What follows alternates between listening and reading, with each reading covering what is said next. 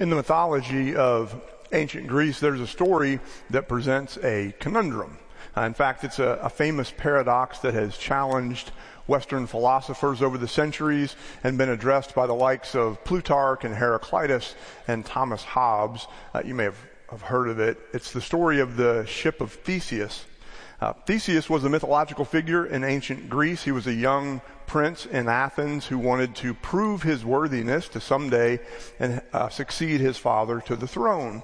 And so the story goes that he set sail for Greece, a kingdom that was a nemesis of the Athenians. Athens had been paying an annual tribute to Crete, and Theseus sought to end it as a way of proving his mettle. So, according to the story, Theseus arrived in Crete and he agreed to the challenge of facing the dreaded Minotaur in the labyrinth of King Minos. With the aid of King Minos' daughter Ariadne, Theseus killed the Minotaur and broke Crete's hold over Athens. But as he sailed for home, there was a miscommunication with Theseus' father, and the king thought that his son had been killed in Crete. In the style of a true Greek tragedy, in his distress and grief, the king of Athens, Theseus' father, threw himself into the sea, and Theseus reluctantly ascended to his father's throne. Now, to commemorate Theseus' great victory over Crete and to memorialize the tragedy of the king's death, the ship of Theseus was displayed in a museum in Athens. But over time, as you would expect, the wood of the ship began to rot. Centuries later, during the time of the early church in 75 AD, the Greek philosopher Plutarch wrote this: "The ship wherein Theseus returned from Crete was preserved by the Athenians for many centuries. They took away the old planks as they decayed, putting in new and stronger timber in their places, insomuch that this ship became a standing example among the philosophers, one side holding that the ship remained the same, and the other contending that it was not the same."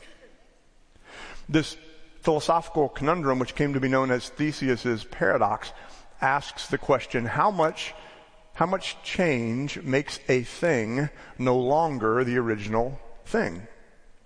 As the ship of Theseus is renewed, plank after plank, if 100% of the planks have been replaced, is it still the ship of Theseus? If it's no longer the ship of Theseus, then at what point did it become not the ship of Theseus? And if it is still the ship of Theseus, then can that really be true, since Theseus himself never touched a single plank of the renewed ship that still bears his name? How much change makes a thing no longer that original thing? It's a philosophical question of identity over which philosophers have been puzzling for 2,000 years or more.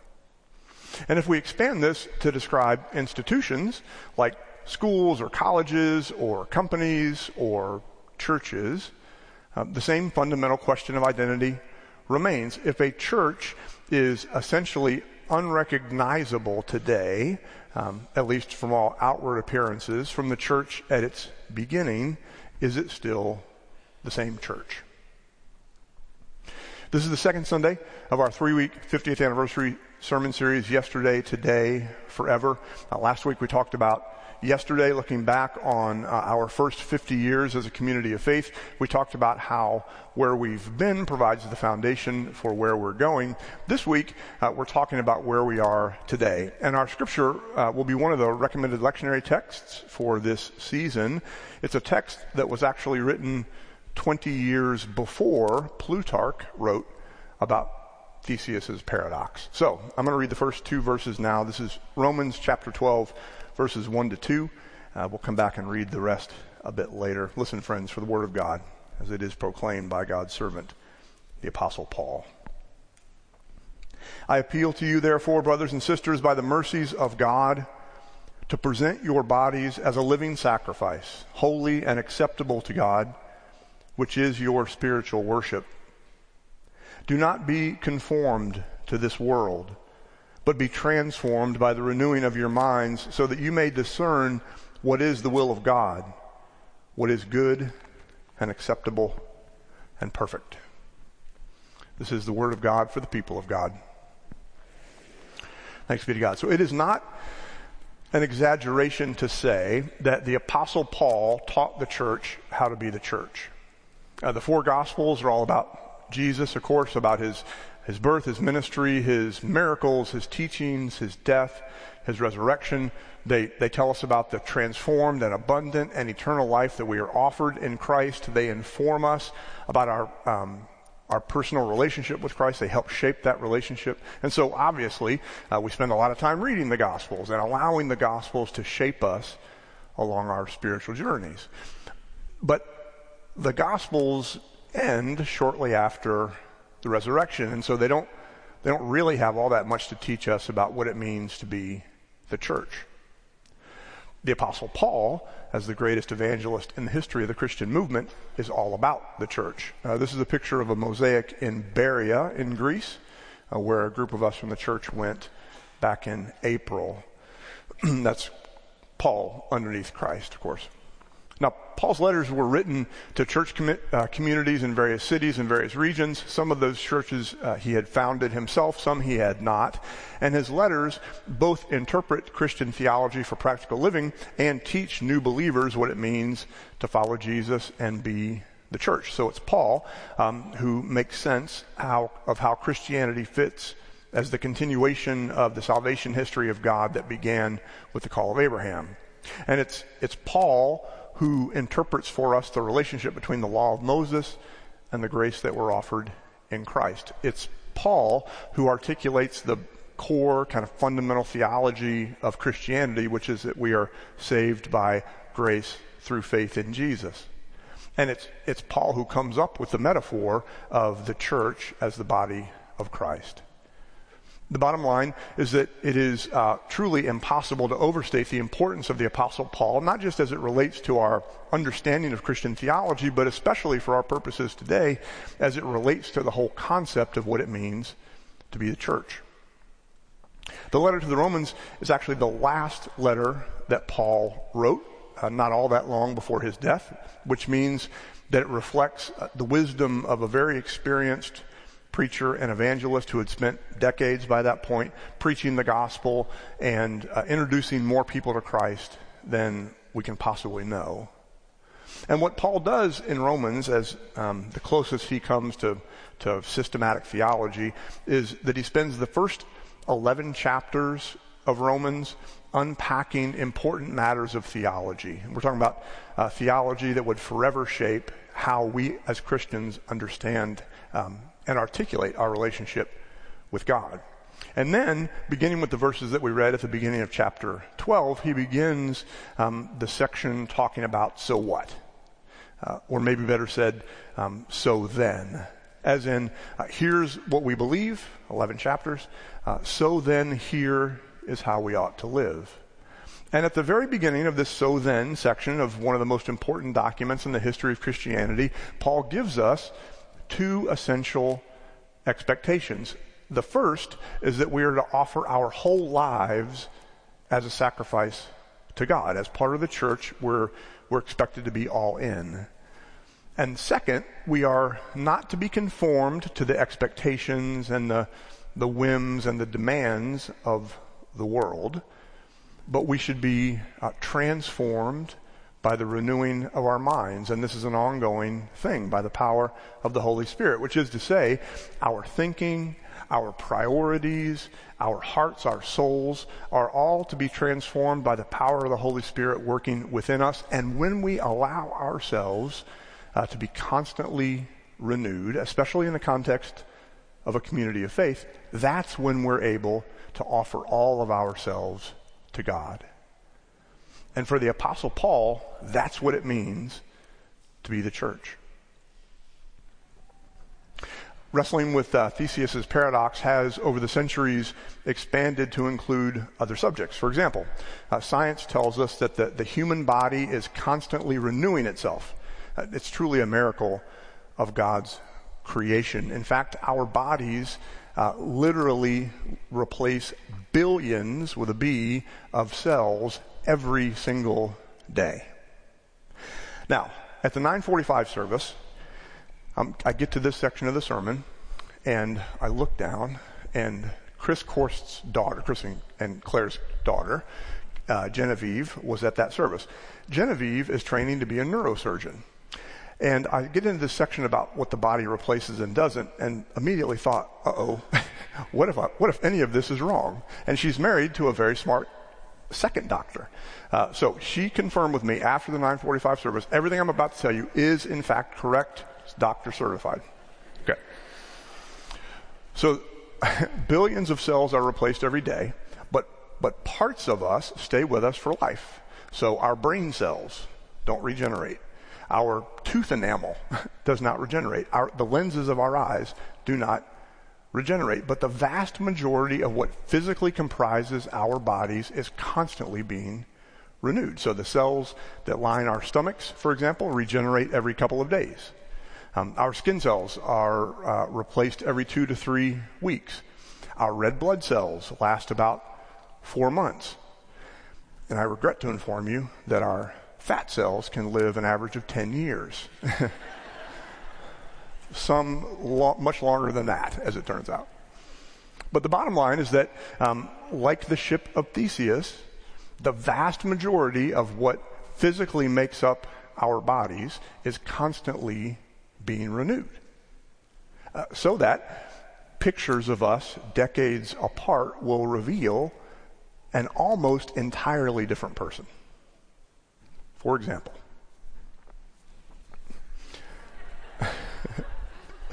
look at that cutie on the left. Okay, so that is me on the left. That was me roughly 50 years ago. And some of y'all will appreciate this. I was obsessed with a show called The Rifleman. Loved that show. It was in reruns by the time I was watching it in the early 70s. But the title character, played by Chuck Connors, was my hero. And so I'm posing like him in this picture. It's a toy pistol I've got on my hip, but I also had a toy version of his customized rapid-fire Winchester rifle. And Chuck Connors was a wizard with that thing in the show. Check it out. You can see it in rerun still. The picture on the right was taken this past April on our church trip to Greece. Now, that's the Apostle Paul in Berea, that city where the mosaic was, same site, actually. It may be a little hard to see, but that grumpy face that I'm making is what Paul's doing in the statue. I normally don't walk around grumpy like that. But the Apostle Paul is much more my hero these days, carrying a Bible instead of a Winchester. So here's the question of Theseus' paradox. Are those two pictures of the same person? Now, obviously, yes, in some ways. You have to take my word for it. That is, in fact, me on the left. My mother can attest to it. But obviously, in some ways, no. So what makes them the same person? What makes them different? These are questions of philosophy and theology. And philosophers and theologians would answer those questions differently. I'll leave the philosophy to the philosophers, but I'll come back to the theology in a moment. All right, let's finish our text. It's Romans chapter 12, verses 3 to 8. For by the grace given to me, I say to everyone among you, not to think of yourself more highly than you ought to think, but to think with sober judgment, each according to the measure of faith that God has assigned. For as in one body we have many members, and not all the members have the same function, so we who are many are one body in Christ, and individually we are members one of another. We have gifts that differ according to the grace given to us: prophecy in proportion to faith, ministry in ministering, the teacher in teaching, the exhorter in exhortation, the giver in generosity, the leader in difficulty, or in diligence rather, the compassionate in cheerfulness. So in a couple of weeks, the first 2 Sundays of October, we're going to do a little mini-series about community, and we're actually going to reread those verses I just read. So I'm going to wait till then to get into the details of that text. But for now, I want to talk about the big picture, which is that Paul, who is the figure in the New Testament who teaches us what it means to be the church, thinks of church in in a community context, which is to say, Paul's emphasis is not about individual spirituality. That's not what it is for him. It's about the connected community of faith. Every one of us is a unique part of the body of Christ. Every one of us has unique gifts to share with the body. And every one of us needs all the others of us in order to truly be the body of Christ. This is not an individual thing, Christianity. We discern God's will together. We transform the world together. We are renewed in faith and purpose together. And it was like that in the first century. That's what Paul is describing. And it's been this way for the past half century here at Christ United Methodist Church. Now, you know that the overall theme for this anniversary sermon series comes from a verse in the letter to the Hebrews, chapter 13, verse 8. Jesus Christ is the same yesterday and today and forever, which means that the church, as the body of Christ in the world, is the church yesterday and today and forever. The church is renewed with each new generation, for sure, and then within each generation, for sure. And some of the details of how the church looks and how the church worships and how the church engages with the world, some of that entirely changes from generation to generation, but it certainly does change and evolve. But even having said all that, because our identity is in Christ, our core identity as a church does not change. Our faith is in Him. Our power is in Him. Our hope and peace and eternity are in Him, no matter what else may change. So that picture of me in front of Paul in Greece was on a trip from back in April, like I said, and that was a tour following in the footsteps of the Apostle Paul. And our very first stop on that trip was a church in St. Demetrios in Thessaloniki, which is one of the oldest cathedrals in Europe. And the day that we went was the day after Orthodox Easter. Now, does the church change? Well, yeah, so much so that not even every Christian celebrates Easter on the same day. The church was still decorated for Easter, for the holiest day, and this is like a devotional area within the church. That's an icon of the resurrection in the center, and then there's flowers all around, and it's a beautiful reflection of our Easter theology. It's a beautiful way to connect with the divine, but it's also very different than how we decorate for Easter. And then this is a picture of the faithful worshiping in their sanctuary the day after Easter. So I just want to let that sink in. The Monday morning after their biggest day, the church is closed here. We're all like taking a nap in the church staff. They're worshiping still. And this church was built, the congregation St. Demetrius was originally built in the 4th century AD, but then after fire destroyed it, it was eventually rebuilt as the structure that we see today. In 634 AD, it was completed. But despite having rebuilt the structure, they still claim the early 4th century, of course, as their founding, right? Different building, same church.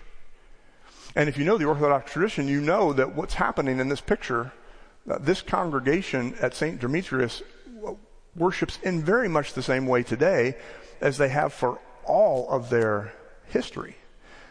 There are some Christian traditions, like the Greek Orthodox tradition, that change very little, with the exception of the people in the pews.